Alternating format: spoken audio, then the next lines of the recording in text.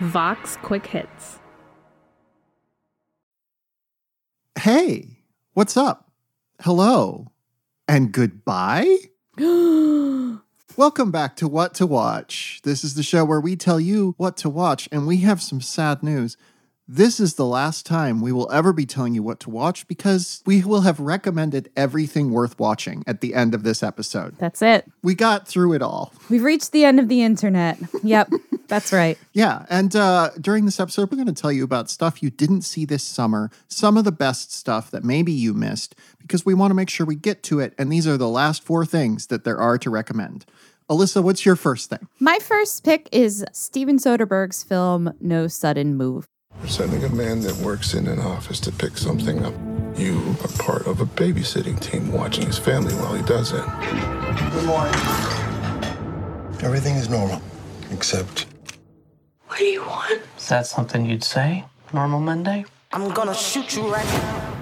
I love this movie, partly because I kind of usually am interested in whatever Steven Soderbergh is making. It's a heist movie, sort of. It's set in Detroit in the 1950s, and it's about a couple of small-time crooks who get hired by bigger-time crooks to pull off a job that they don't really know why they're doing it, but they need the money, so they're going to do it. And what kind of transpires is a whole series of unfortunate events that lead in some unexpected directions. And I don't even want to say a ton more. The screenplay was written by Ed Solomon, who has written things like the Men in Black series and the Bill and Ted series.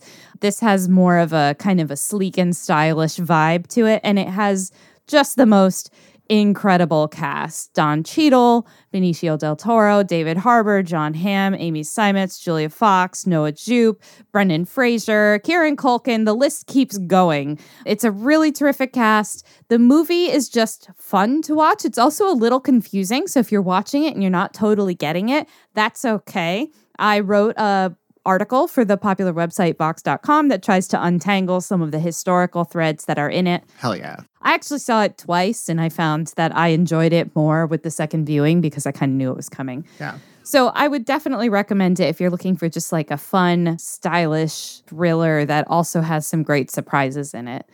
One great thing about this movie is it's just under 2 hours long, and it is streaming on HBO Max. Emily, what's your first pick? My first pick is a show I don't know that people have even heard of. And when I talk about it, you're going to be like, this exists? It's called Kevin Can F Himself. It's about a woman who keeps playing perfect housewife. Hey, where's our breakfast? You're not supposed to have favorites.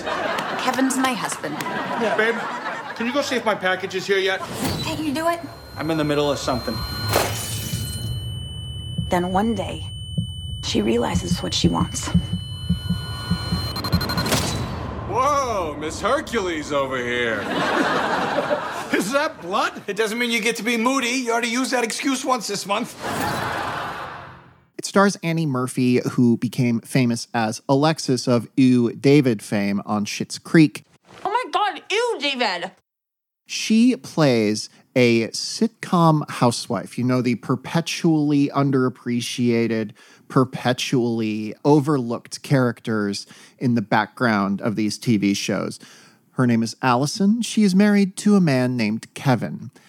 And when Kevin is in the scene, this show is what we call a multi-camera sitcom. It's filmed in front of a live studio audience. There's 3 cameras pointed at the action. There's very bright, overlit sets. When Kevin's not around, it turns into a prestige drama, like a crime drama with like dark lighting and, you know, kind of over-the-top cinematic style. I don't entirely know what to make of this show. I don't think it completely nailed its complicated tone.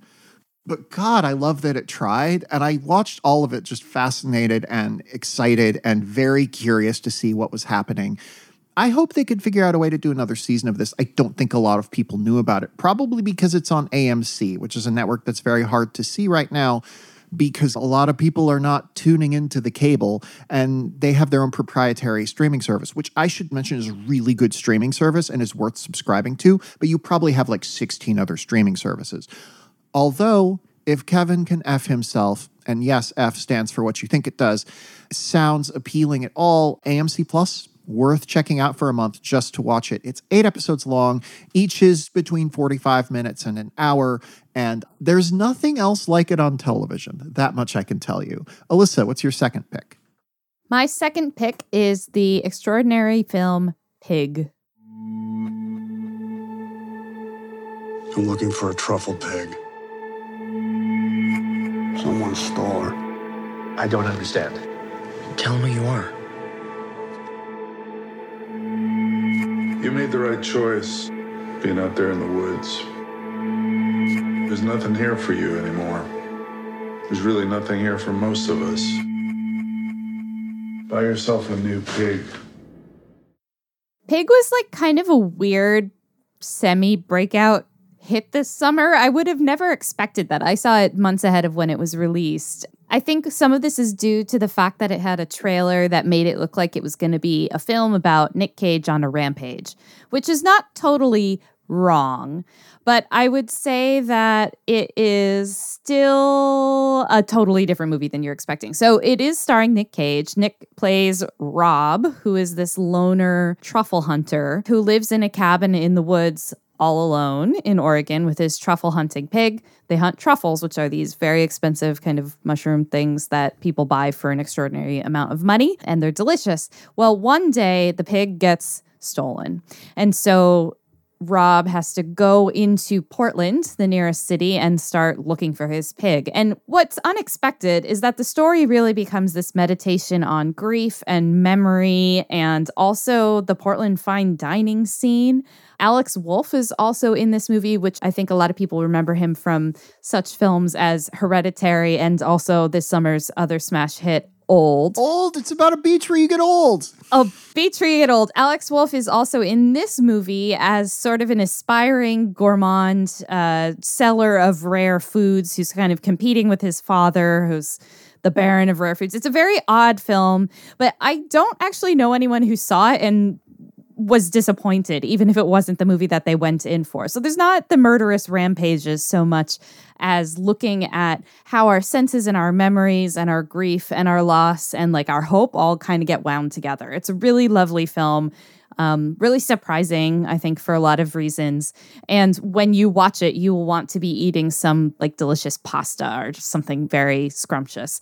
The movie has recently come to digital platforms for rental or purchase, so you can pay a few bucks and watch it at home on Amazon or YouTube or Apple TV, iTunes, all of those kinds of platforms. It's only an hour and a half long. It has the feel of a great little indie film, and I would definitely recommend catching up with it before the fall movie season begins. When you said you want to be eating some pasta, I was so sure you were going to say you want to be eating some pork chops, and I was like, Alyssa. I mean, you can if you want, but make sure you've shaved some truffles over them. Emily, what's your second pick? My second pick is a fun, weird little teen soap called Cruel Summer. Jeanette, right? Yeah, it's my birthday. Happy birthday. We all want what we can't have, even if we have to change ourselves to get it. You think that one day I'm just gonna be pretty and popular? Well, if that's what you want. But there are some moments in life that change us forever. Kate Wallace has now been missing for 4 days. I am stretching the definition of summer here because this debuted in April, but it debuted in late April and it's got the word summer in the title. I think it counts. The show is about 2 teenage girls. It takes place in the 1990s across 3 different years of the 90s. The 2 girls are played by Olivia Holt as this incredibly popular girl who disappears, and Kiara Ariella as Jeanette Turner. She's kind of the nerd girl who, after Kate disappears, becomes like the popular girl in school. And you get to chart the rise and fall of Jeanette and what happens to Kate. And in each episode, you see a bit from each year. So you, for instance, will start out seeing 1993, then you'll see 1994, then you'll see 1995. It's a teen soap. It has the twists. It has the kind of dark turns. It has the kind of sexy complications. It also ends up being kind of a really thoughtful show about the legacies of sexual abuse in teenage life. That sounds super serious, I realize, but I promise you, like, the show handles it incredibly well. I just want you to know that going in, because I didn't, and I was like, whoa, it went there. But Cruel Summer, I think, really has a steady command of its tone, if nothing else, and that's thanks to creator Bert V. Royal. He is the guy who wrote the movie Easy A. Love that movie. Yeah, this is like a big TV show for him. Again, it is very teen soap. You're not going to go into this and get like a searing look at the human condition, but I think it's very deep and smart for what it is. And the longer it ran, the more I was kind of in love with it. So that's Cruel Summer. It aired on Freeform on TV, but it's now all available on Hulu. All 10 episodes are about an hour long. I love a good teen soap, Emily. It's like the perfect thing to watch at the end of the summer. Yeah, love those teens. And this one takes place in the summer, so double reason to watch. Fantastic.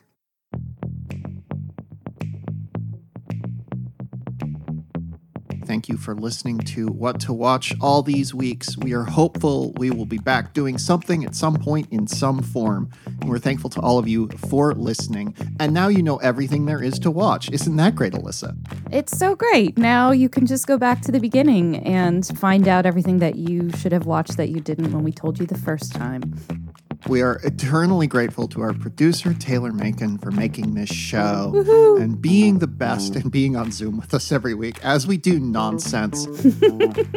I'm Emily Vanderwerf. I'm the critic at large at Vox. You can find my writing there. You can find me on Twitter at twitter.com/EmilyVDW. I also have a fiction podcast named Arden, which you can and should listen to if you're feeling like it. Alyssa, where can people find you?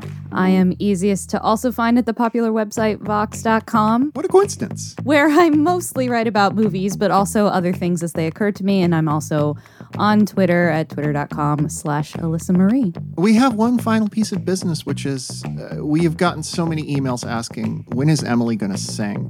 And it's time. It's time for me to do that. So everyone, to take us out, here's a little bit of Emily singing. Should old acquaintance be forgot and never brought to mind?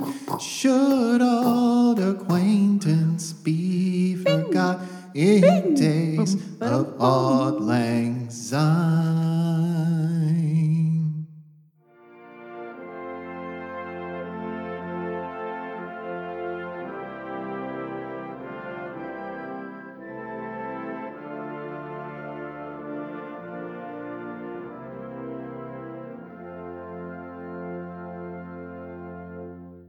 Bye. Thanks, everybody. Goodbye. Au revoir. Ciao.